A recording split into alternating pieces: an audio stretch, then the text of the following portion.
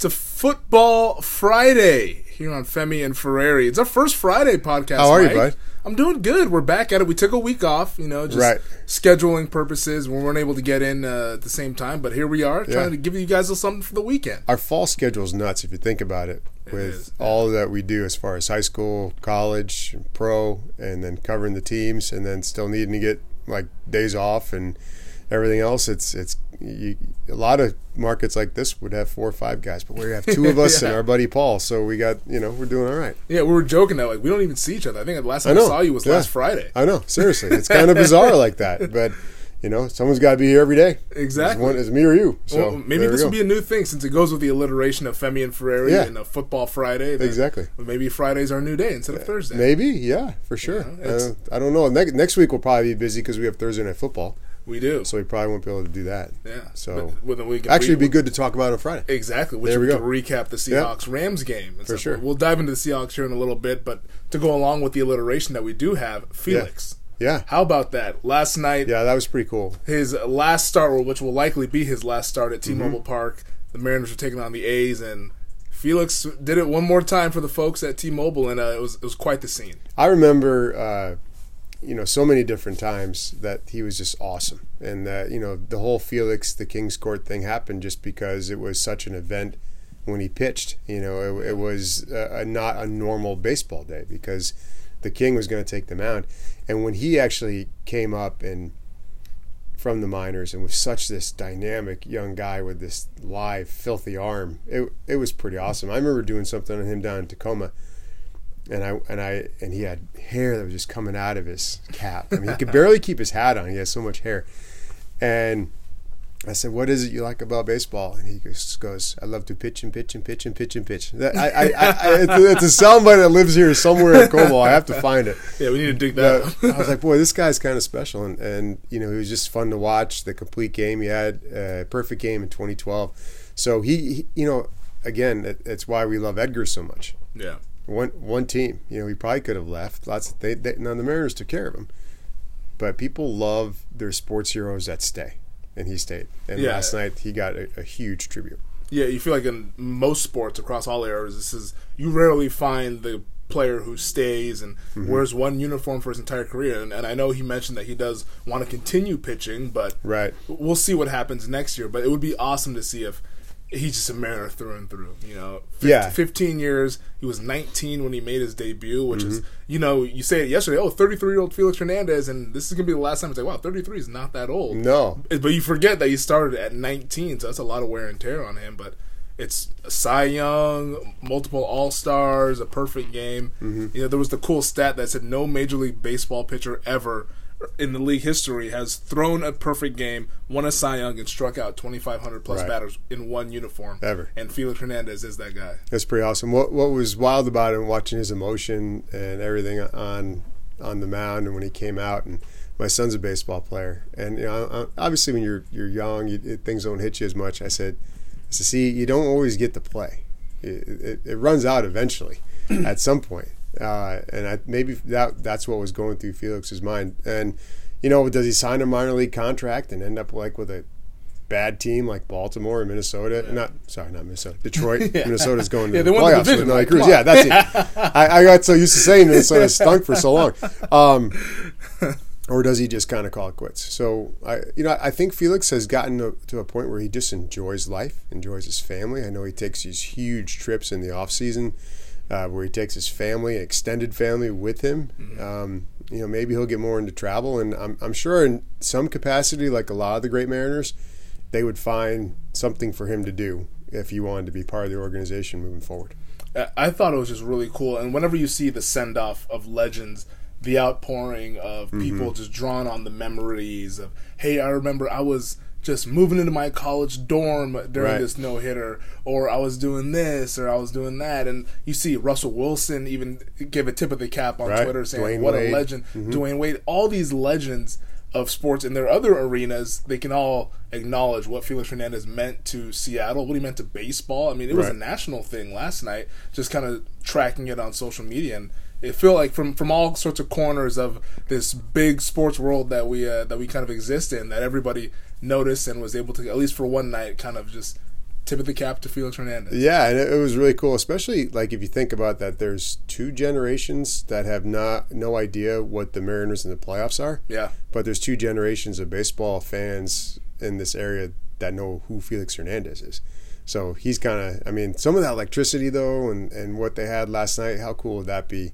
Some October if they make the playoffs. And unfortunately, in a Mariner uniform, that didn't happen for Felix. Yeah, I think that's probably the saddest part Big void. of his career is that he, as great as he was a Cy Young winning pitcher, I mean, he was an elite pitcher for quite some time, but he never got to show off his stuff in October. And he can pick it up a notch too. Oh when the lights shine brighter, he just has a knack for that. I would have loved to have seen him on that stage. Yeah, he loved pitching at Yankee Stadium. Yep. You know, like whenever it was the big stage and stuff, it seemed like he always rose to the occasion. But I mean, do you think he makes it to Cooperstown? I mean, wow. Not having played in the playoffs, I know will probably be a big kind of mark against him. But I mean, it's baseball. One person can only do so much. I mean, when's the last time Mike Trout was in the playoffs? You know, But I mean, in my opinion, with what he was able to do in one uniform for so long, I would vote him a Hall of Famer. Granted, he probably means more to me growing up in this area and kind of seeing him from day one and what he is now. But I think nationally, I wonder what the discussion will be like when he ultimately decides to kind of hang him up. So we talk about that generation thing. You talk about a lot of people that saw him play over the 14, 15 years. And do those voters who can vote for the Hall, do they have the perspective of how good a pitcher he was on some really bad Mariners teams? Yeah. He won the Cy Young with a losing record. Yeah. So it's a matter of, do they know that really his win total probably should be 25, 30 more if there weren't all these 2-0, 1-0 games that he was a part of, not just for one season. It seemed like 3-4 years all the time. Or no decisions. Yeah, and classic last night, his last game. They get 1 run, right? I mean, it was only happy send-off, Felix. We're not doing any offense for We would you. not like it any other way. So, I mean, he definitely deserves some Hall consideration. I think it's a matter of, you know, who would go in his class. Who is he up against in those years? And there are younger voters now. That's why Edgar finally got in. There aren't these stodgy people that say, oh, you have to have so many wins. Well, let's look a little closer at the record. What type of pitcher was he? And I think that Cy Young record will be indicative of the type of pitcher he was. Yeah, I mean, we saw that turning of the corner with him just winning the Cy Young. I think he won 12 games that year or something like that. It was, you know, that you, at least growing up, I never would have guessed that a pitcher with a losing record in the season would win a Cy Young, especially in an American League where there's so many great pitchers. And I mean, ultimately, I think that at worst case scenario, his number should at least be retired. Yeah, totally agree. No one should wear number 34. Same with 11. Yeah. Yep. It's like you saw last night and the photo of him with his arms up in front of the King's Court and stuff, and just the kind of love that this community has for a guy like Felix Hernandez and the love he has for this community. Yeah. You know, he grew up in Seattle, became a man in Seattle, and you know, it's just really kind of a cool story to see. I mean, and tip of the cap to him.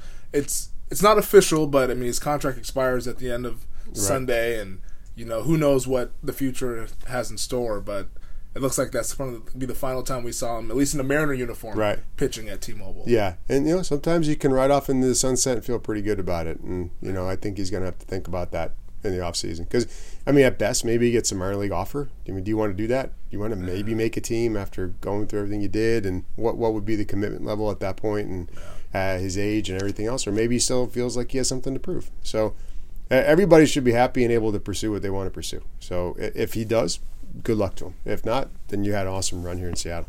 Definitely. Well, I'll tell you about something to prove. How about those Seattle Seahawks? You know, after it was all rosy, 2-0 and everything, but good gosh, it looked like they ran to a buzzsaw against the New Orleans Saints last Sunday. You know, it's whenever you give up a defensive touchdown, a special teams touchdown, you're probably not going to win a game, especially against a team as talented as New Orleans. And it was kind of an eyebrow raiser, which highlighted a lot of some of the, I guess, deficiencies that this team has. Yeah, I think the feeling I had as time expired was probably like the feeling I had about the whole game was, okay, Will Dissly scored. Yay, thanks for coming. We lost. We're not going to allow you to attempt the extra point or 2-point conversion. It's not going to make a difference. So then why did we run that play anyways with no time left? Exactly. Just because it was a formality and we scored. And I was just like, the whole afternoon I was like, what the hell? is going on here? So, yeah, I think that they need to flush that game.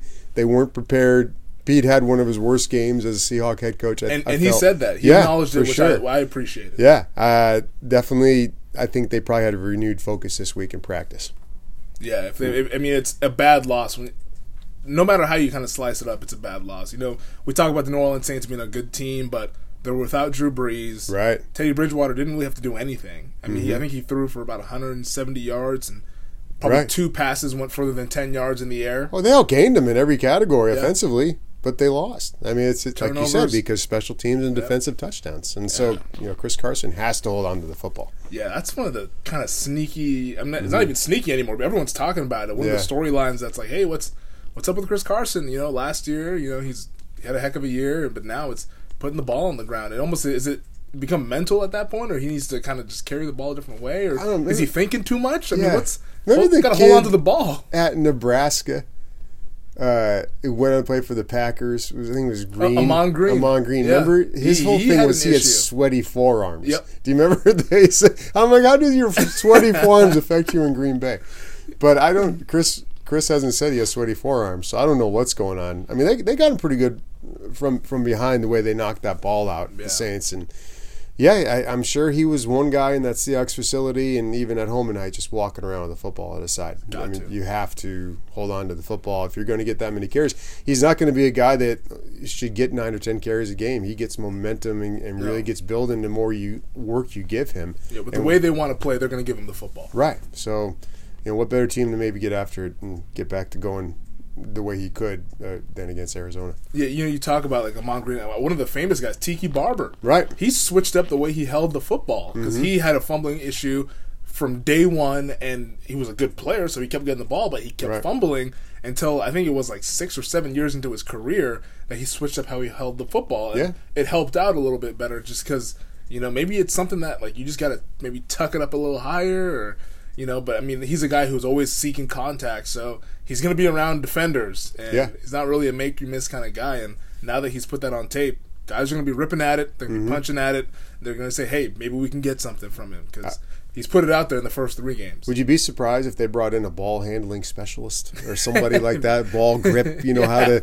go ahead and actually tuck the ball in your arm and maybe show Chris this week? I mean, the way sports is these days, there's something for every someone for everything. Turnovers are the biggest indicator in terms of who usually wins games. I mean, you talked about the Seahawks. I think they doubled the Saints in yardage, and they still lost. And they haven't been getting a lot of turnovers, which is kind of not usual Seahawk play. So we'll see what they do against a rookie quarterback this week. Yeah, you mentioned the Arizona. They're taking on the Cardinals. 1:05 kickoff on Sunday. First divisional game of the year. Division games are kind of you never know. You never know. It's a winless, desperate Arizona Cardinals team that. I mean, these Seahawks are not familiar with this version of the Cardinals. New head coach Cliff Kingsbury, new quarterback, number 1 overall pick Kyler Murray. I mean, I almost don't know what to expect out there. The Hawks are a 5-point favorite, according to the folks in Vegas. But I mean, this game, I could easily see the Seahawks winning by 25. I could see them losing by 3. Right. It's you don't know. I don't think you'll see a lot of blitzing. I think you see the linebackers helping out a lot in coverage. I think that a lot's going to be on Clowney and Ansah if he does play. He's a special talent, but he doesn't. I think he completed a bunch of passes last week, but not for many yards. Yeah, I think it was like 20-something completions for like 100 yards. Yeah, it was not much. So, how much pressure can you give him? And I think they're still missing Jarran Reed. So it's a matter of do they want to run the ball a little bit and how much pressure is on those guys in the middle. So it'll be interesting. Plus it's football inside. It's fast track. Yep. And Larry Fitzgerald's incredible. Just keeps doing what he does in year 16. So and you said it. Divisional games are really hard, and then they got to come back home and play another divisional game on 4 days rest. And this is a really hard week for the Seahawks. Because the Cardinals and Seahawks always beat the crap out of each other. So, and the Rams and Seahawks do that even worse. So how they fare through these next 2 weeks is really important for the trajectory of the rest of the season, I think. And I think it's really going to test this secondary. It's been a question mark all throughout the summer, training camps, and hey, we know Bradley McDougald, can Shaquille Griffin bounce back? What about these other guys? And this secondary it's been kind of much maligned so far through the season. They didn't play well against Cincinnati. They got torched by Andy Dalton for about 400-something yards. Yeah. They didn't really play that great against Pittsburgh. Mm-hmm. And then backup quarterback. And then that was against a backup quarterback. And then last week they played another backup quarterback. And so right now it's like, okay, if you look at the stats, like, they're 18th or 19th in passing, but they haven't really gone against a consistent passing game since opening week when they got lit up for 400-something yards. Now you're on the road against the air raid offense and Kyler Murray, who's comfortable running that offense, and Kingsbury is going to spread you out 4 wide and really test the depth of that secondary. That's going to be something to keep an eye on come Sunday. It'll be a just to see how they handle it. How much effort did they put into just defending the pass this week, and did they get better? Because again, you talk about this, and we can look ahead. Of course, the team has to take one game. I mean, you might as well have a nice tune-up week like this, where you guys learn a lot and your learning curve is drastic, because the Rams are coming to town the next week. Yeah. So you might as well get ready for Goff now, against a rookie, and figure out how to slow down a passing attack. That is the main thing they do. So you know what they're going to do. It's not like they're going to surprise you. So come with the good pass defense and work on some things. But you're right. They much maligned, I think, was the appropriate description for the first 3 weeks. And like any other NFL team, the Hawks, of course, battling some injuries. You mentioned it, Ziggy Ansah. He didn't practice Thursday. He was limited Wednesday with the back. Did not practice yesterday with the back. Today, it sounds like he was out there. We're going to get the official report here later this afternoon. Dwayne Brown battling a bicep. He didn't practice Wednesday or Thursday. I'd hate to see that offensive line without him. Right. At that point, you're probably looking at maybe Jamarco Jones maybe stepping in there at tackle. Fant played last week when he came out. Maybe, but then you lose the tight end dimension if he comes out, and they use that a lot. If you're a Seahawks fan, you don't want them playing without Dwayne Brown. Essentially what we're saying. Yeah. So we'll see what the practice report is, if he was able to give it a go today. He's a veteran, so Wednesday and Thursday practices aren't as important for a guy like him, but Friday is usually when you want to see those guys at least get out there and do something. Yeah, and again, that he won't say it, but it's in back of Pete's mind. I got to get ready for the Rams defensive line as well. Yeah. I can't have Dwayne Brown hurt for Thursday night. Yeah, because that's the tricky thing with the Thursday night football. It's like you obviously want to win Sunday, because you don't want to be 2-2 with the defending NFC champs coming to town on Thursday. But that quick turnaround, it kind of factors into kind of who's up, who's down, which guys are banged up. Maybe if we can kind of sit this guy out Sunday, give him a little bit of extra time to get ready for Thursday. Yeah. It's really tricky the way you kind of have to. But Chandler Jones against George Fant. I don't want to really see that. I like watching Russell Wilson play, and I would like to continue to watch him play. And I don't want to see George Fant having to block Chandler Jones, who's one of the premier pass rushers in the NFL. But I mean, Arizona, as much as some crazy things have happened in that stadium, the Hawks haven't lost there since Wilson's first ever game. Yeah. And it's been kind of an area where they've had some success. Even the games are close, but the Seahawks always seem to pull them out. They do, and at what cost? I mean, I think that's the important part. I mean, the team won't go into it, and they won't really dive into it. And I agree with that. Don't give it a lot of energy, because then those things can get to you. But we can. But I mean, if you think about it, on that field, Super Bowl 49, we know what happened. Eesh. Then you have the tie, and then that game you also lose Sherman and Chancellor played their final downs, the Seahawks there. Yeah. Earl Thomas. I mean, the Legion of Boom became the Legion of Doom in the desert. Yeah. We lost 3 of those top 4 guys, all ended their careers as Seahawks there. And then Will Dissly started off brilliantly and then ends up getting hurt last year in the sideline, patellar tendon knee injury. So, yeah, it's a weird place. But I think they're comfortable there. They're used to it. They've been there a lot. I mean, it's like you said, it's a division game. It's not like it's something new and something hard to get used to. And they bring the fans. There's so many Seahawks fans that show up there. It's bizarre. So, maybe it works for them. Plus, it's nice and warm. Go down there. Exactly. I was about to say, first of all, I love that area. Yeah. Like, I've vacationed there a couple times, just like Scottsdale, Phoenix, kind of area. And when you're going there outside of summertime, it is awesome.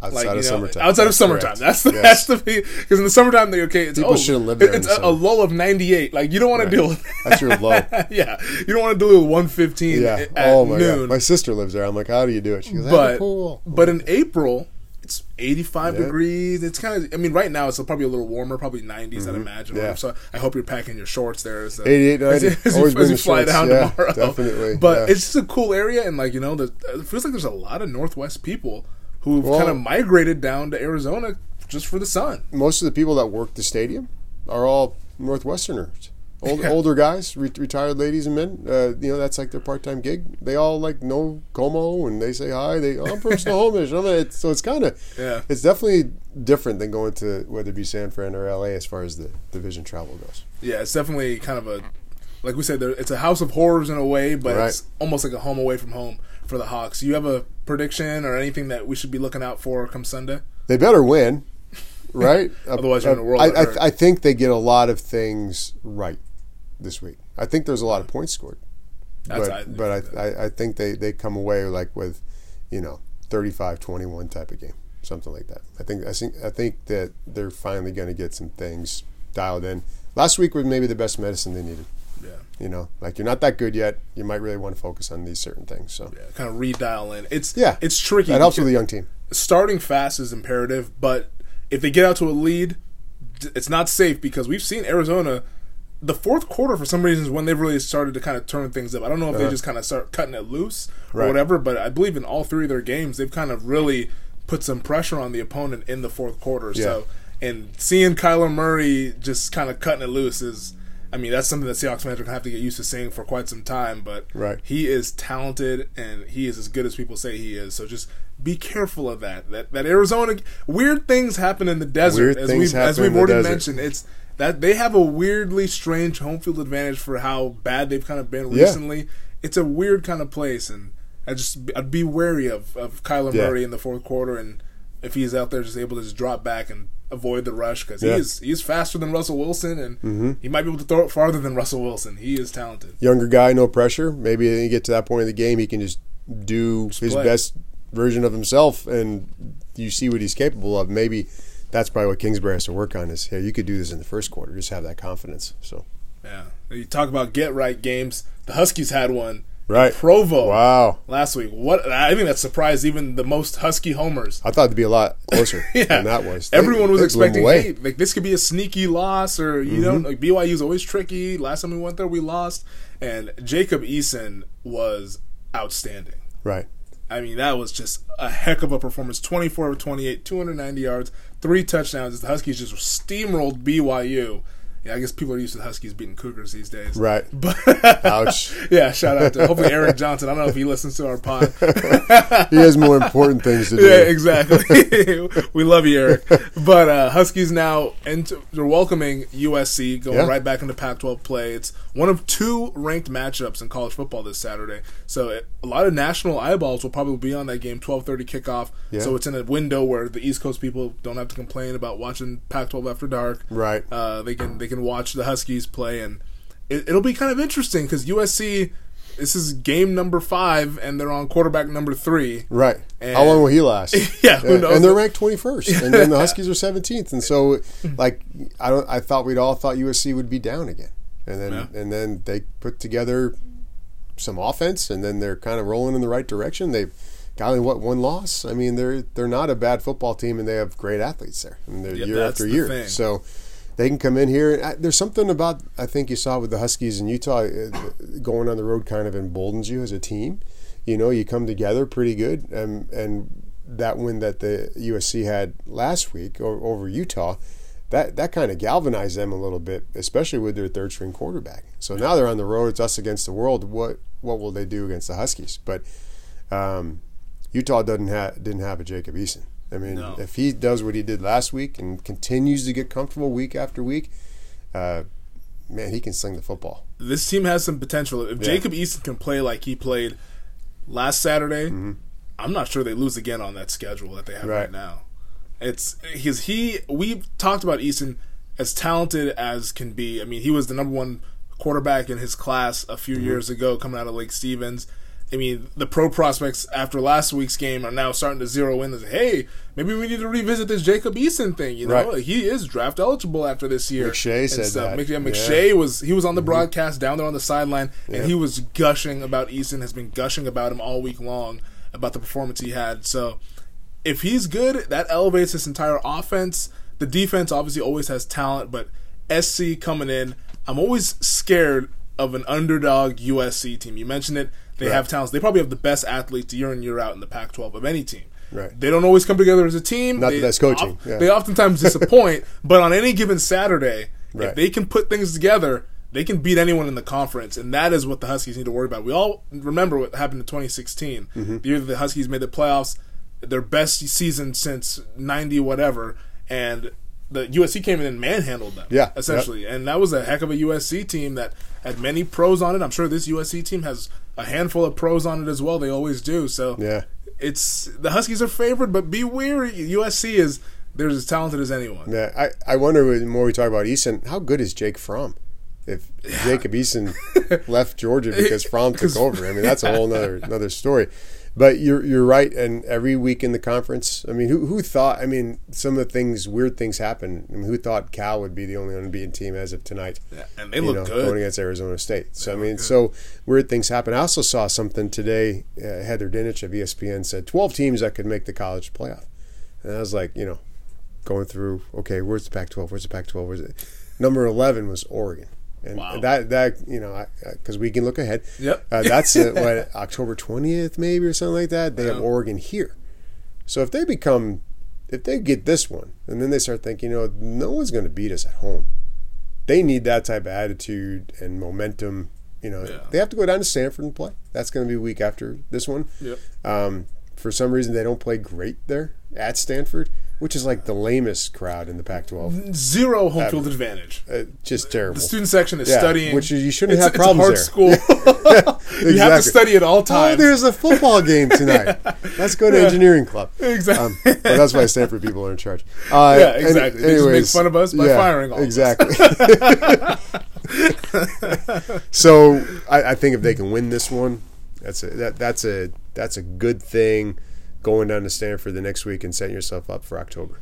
Yeah, it's really a prime spot because the schedule really sets up for the Huskies. That's what made the Cal loss so disappointing is that, hey, all of your toughest games are at home. Right. Yeah, BYU obviously was tricky. We knew about that hurdle. But had they gotten by Cal, and then you're looking at it and say, hey, okay, we have Oregon at home. We have Utah's at home. We have Washington State at home. It really was shaping up for the ball is in your court, Washington, to win the Pac-12, and that's still a possibility unless Cal runs the table. I mean, they need Cal, I think now essentially to lose twice because Cal would have the tiebreaker over them. But it's just kind of a tricky kind of thing. Cal is playing Arizona State this week. Is that in Tempe or is that? I'm not sure where that one is located. It might be in Berkeley or so. But Cal. Arizona State is not a bad team. Right. They play a lot of defense. They won at East Lansing a couple weeks ago. Yeah. So in a wonky game, and the guy missed a field goal, and they ended up getting a chance. Herm is getting it done over there. Yeah. But it's interesting to me, the USC thing is, this is not your dad's USC, your brother's USC, your neighbor's USC. They're an air raid team now. Right. We've always seen a pro-style offense with them and kind of I formation or whatever, but now they're kind of slinging it like how they do at Wazoo, and I wonder if that kind of gives the Huskies an edge because you mentioned Jimmy Lake and Coach K. That's the strong part of their defense. They are very good at defending the air raid scheme. We see it every year in the Apple Cup. Maybe that allows them to get a little bit more confidence and beat an SC team that is on its third quarterback but has very talented receivers, as we saw them beat a really good Utah defense just a week ago. It'd be strength against strength pretty much as far as their passing game, and that is the best part of the Husky defense right now. But I think the D-line and linebackers are finding their way. But the thing with Fink, the quarterback for SC, I mean, he's a kid that was in the transfer portal. He was about to leave, and then he realized, I got to stay here with these guys and finish out what I started. And now he's coming to town, right? And first trying to carve up the Huskies. So it's just crazy the way things go. Especially the quarterback position. It seems like everybody who's in the transfer portal, I'm sure, plays other positions. But you don't really hear about anybody who isn't a quarterback in the transfer portal. You know what I mean? So that's I always think of them like beaming somewhere else. Scotty. Yeah, in the outer space. Beam me up to Utah. So anyways. But it should be a fun game on Saturday. Yeah, another big game obviously Saturday. Washington State taking on Utah. Road game, I mean, my goodness, that Coug game last week what a collapse. Yeah. They had it. They were up 49-17 with like 7 minutes or 6.5 minutes to go in the third quarter. Somehow lose the game. To the fighting Chip Kellys. 50 second half points as the resurrection of Chip Kelly at UCLA now apparently is underway. That was their first win. And I think that we were just talking a little about how wonky the Pac-12 can be. I mean, how do you lose a game like that? Third biggest comeback in FBS history. Conference just cannibalizes itself. It does. I think someone said that on Sunday morning. It really does.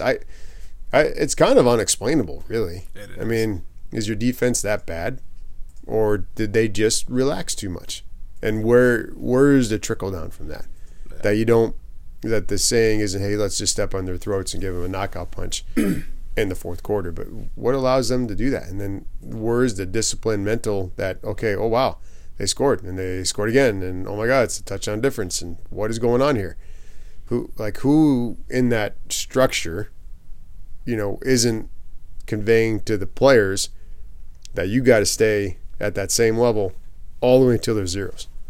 Yeah, Coach Leach said that, hey, our guys just stopped playing. Right. And so they're a bunch of babies. A bunch of babies that were loose and soft. Yeah. Is what he said. Those are the two words he kept harping on. Said that ball security, we need to preach it more. I mean, heck, what gets lost in the collapse is that Anthony Gordon threw 9 touchdown passes. Right.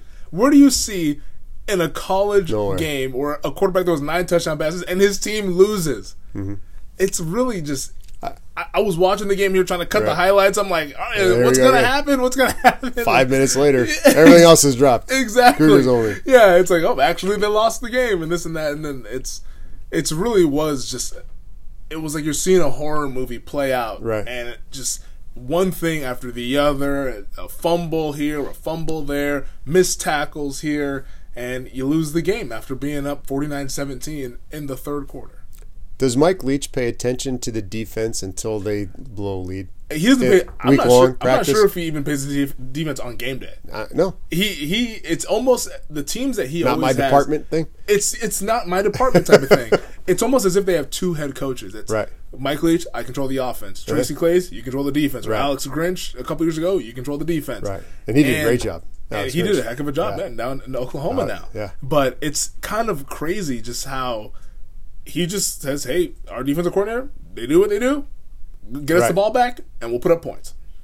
That's his philosophy. And, I mean, they win a lot of games. I mean, he has turned the program around to – I don't think people thought that WSU would ever be competitive like this ever again. Yeah. And they're now a top 25 team pretty much all the time. But it's the defense. It was leaky last week. Yeah. Or loose and soft, as he said. And they're playing in probably one of the toughest environments in the Pac-12 at Rice-Eccles Stadium that plays a night game, and they love to beat these Pac-12 North teams when they go to Salt Lake City, and you're dealing with elevation and they're coming off a loss too, so they're going to be mad. You're going to face an angry Kyle Whittingham team, and those teams will hit you. Yeah. As everyone I'm sure will attest to in the conference, that is a tough as nails kind of program, and good luck. Yeah. WSU. That's what we say. We'll see. I have a bet with Eric Johnson for $3 at the new snack area that they lose. Oh, okay. I hope they win. Hope I'm wrong. But we'll see. That's our bet. So. Utah was the preseason favorite to win the conference, so the Cougs will certainly have their hands full Saturday night. But we got some breaking news though. Actually, today, Friday, both WSU and UW were in the mix for Kennedy Catholic 5-star outside linebacker Savell Smalls, and he announced that he is staying home and he's going to be a Husky. What was it? Hometown hero? Hometown he hero. had in his picture? Hometown hero. Walking on water over there by Montlake. Hey, if he can walk on water, I mean, he promised he and Sam Heward will then bring a national title to Washington. So if bring it. If he can walk on water, maybe a college football playoff championship is in our future here a few years down the road. That'd be awesome. The recruiting thing is crazy, and we were talking about it before because it was in May that he said, "No thanks, I'm not going to do UW." Off my list. He said, "I want to venture elsewhere and kind of grow up and be away from home." Right, and then he's staying home. August. That was the crazy part. In August, middle of August, is when he put out his top 6, and the Huskies were in it. And the Huskies back in. And the Huskies. So what changed there? Who talked to him? Who knows? I think everybody was just like, in May after he'd made that announcement, everyone had kind of thrown the Huskies out of it. Like, okay, Washington's out. If he stays home, it'll be going over to Pullman or Oregon Tennessee was in the mix, Florida State, Alabama. They had offered him since before his sophomore year. They were in the mix. So it was in pretty prominent programs, and nobody thought that Washington would get back in it. Maybe they kept working the back channels, and he was quoted in an article that just came out this afternoon saying that he initially made that decision just being a teenager. Right. You know, he's like, I didn't really think too much into it. I was being a teenager, made a quick decision, and being so young, your mind changes, and he changed his mind, and in the middle of August said, hey, Huskies are back in it, and now today, here we go full circle. He's going to be a dog. But he can't sign until December. But he cannot sign until December. He is committed, so he could still change that mind. There's a chance to where, if he's a teenager and has a teenage moment, and he decides to change his mind and reopen the recruitment, who knows? But as of right now, the graphic is on Twitter. Hometown hero. Check it out. If go to Savelle's Twitter thing. It is a very well done graphic. It's like he hired a personal artist, or he did it himself. I don't know if he has any art skills. I don't know who puts these things together, but I'm like, man, next time I need to make a big announcement. I'm calling somebody. You know, I should have done that when I made my announcement. Coming to Como, hometown hero, coming back home with a Como cape. Blue and red Como cape. That would be great. But good for Savelle Smalls, Kennedy Catholic High School. They have a heck of a team. Like we mentioned, Sam Heward. He's a class of 2021 quarterback, and he's probably going to be a 5-star. He's one of the top 10 to 15 guys in his class. He'll be joining Savelle, we think, obviously, if everything goes well and they dot some I's, cross some T's. And Chris Peterson keeps this thing going. Mm-hmm. And their coach is Sheldon Cross, former Coug guy, and he runs a very similar offense to what they do at Washington State. And so that's why Sammy Hurd puts up all those numbers. They're a wide-open offense with a lot of talent. Yeah, you wonder how much Sam was working the channels with Savelle. Like, hey, man. Right. I'm going. I'm going. Yeah. You should go. Yeah, you go. I'll come and join you. You got to go. You know, because he didn't change until he went back to Kennedy. Yeah. I mean, that coming off the heels of being in Rainier Beach, he was thinking that. But then he goes to Kennedy. He's around Sam. You wonder. Sammy Heward, salesman. Sammy salesman working the channels. They say in recruiting, sometimes the best recruits or the best recruiters are the commits. Yeah, that's true. Come join me. I made my decision. Yeah, come with me and let's go win a national championship. Makes sense. Total. We wish those young guys the best of luck here. But anything else you want to touch on? Anything that was great. That was great. Yeah. What's your flight schedule looking like tomorrow? When you heading down? We leave in time to get there for the Husky game, so that's the first thing we're gonna do. There you go. Yeah, land at 12:45. So you got an early flight. Huh? Yeah. So find Husky game, then we gotta go do some stand-up stuff and cover the game Sunday. Yeah, stay in the Phoenix, Scottsdale area? Yeah. I love Scottsdale. I like it in the wintertime. It's very nice. It's nice, yeah. But you said it. You should not go there in the summer. Do not go there. I have a friend that goes down there. Whenever we go down, we always see her. She went to high school with me, right. and I told her, I was like, I'll visit in spring or you know. Fall, winter. Sure. Yeah, not summer. Yeah, sorry. Summer, no, you come up here. Yeah, exactly. It's pleasant. It's 75 degrees, 80 degrees, and that's a fun area. So I'm jealous you guys get to go down on that trip. We had a sports photographer one time that we were down there. Matt Standard was his name, and he just looked out the window and looked at me and said, "See all that dirt? People shouldn't live here." It is the desert down there. They're not meant to live here. It should be fun. Obviously, safe travels going down there. Thanks, buddy. Yeah, bring back a victory. Huh? I hope so. Yeah, bring one. You brought one back from Pittsburgh, so I know. 1-0 on the Go road. 2-0 on the road. Yeah, that'd be good. Try to go 2-0. And then they come home and got the Rams, and then a big break, and then you're off to Cleveland.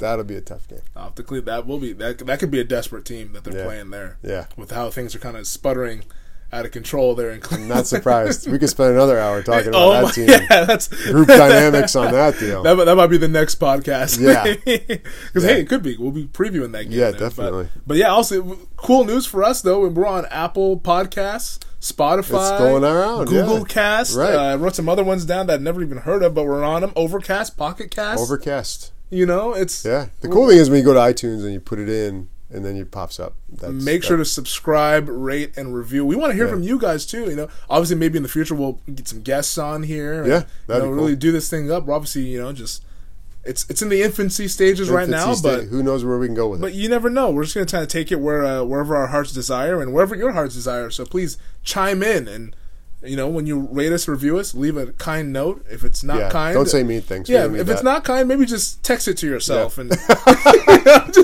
just read over. I like that. Text it to yourself. Exactly. Nobody wants to have that bad energy Text here. meanness to yourself. But we don't want it. Yeah, we don't want it. It's a Football Friday with Femi and Ferrari. So make sure to, like I said, subscribe, rate, and review, and tell your friends about it. We'll share it all over all of our platforms and stuff. And hope you have a good weekend. Hey, you too, buddy.